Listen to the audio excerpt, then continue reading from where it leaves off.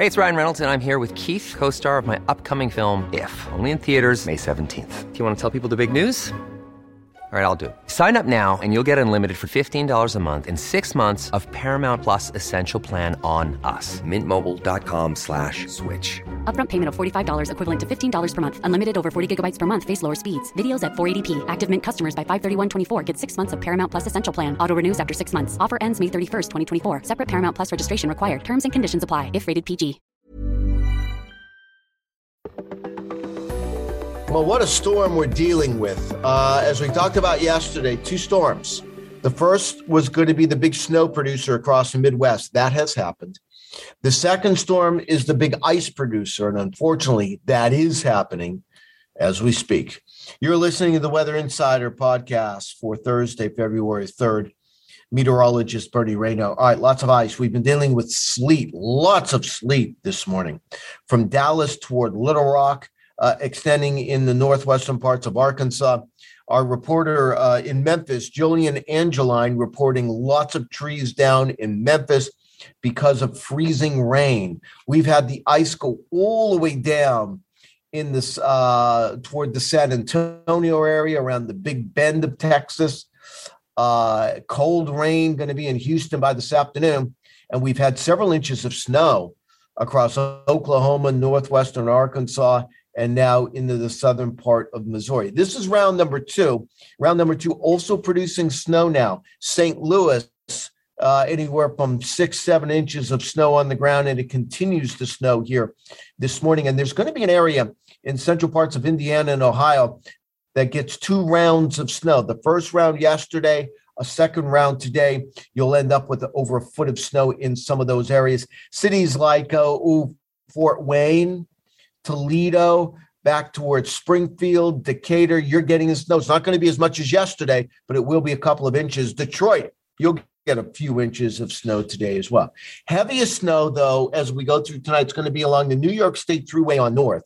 City like Buffalo, Rochester, Syracuse, I think you're getting a foot of snow out of this.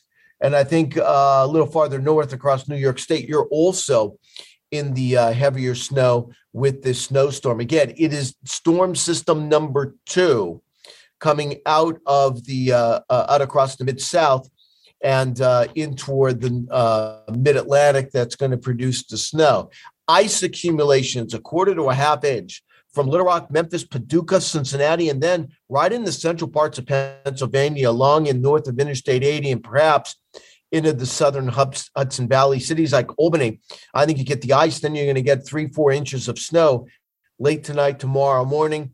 This ice and the sleet will head toward cities like Boston tomorrow morning, toward Hartford, toward Providence. I think in New York City, Philadelphia can get into the western suburbs later tomorrow morning, but the city itself, I think temperatures stay above freezing or don't fall below freezing until the precipitation ends. But boy, it's careful to get everything dry. It's important to get everything dry as temperatures fall as we go through tomorrow afternoon. So this has been a 2-day event, a long-lasting storm.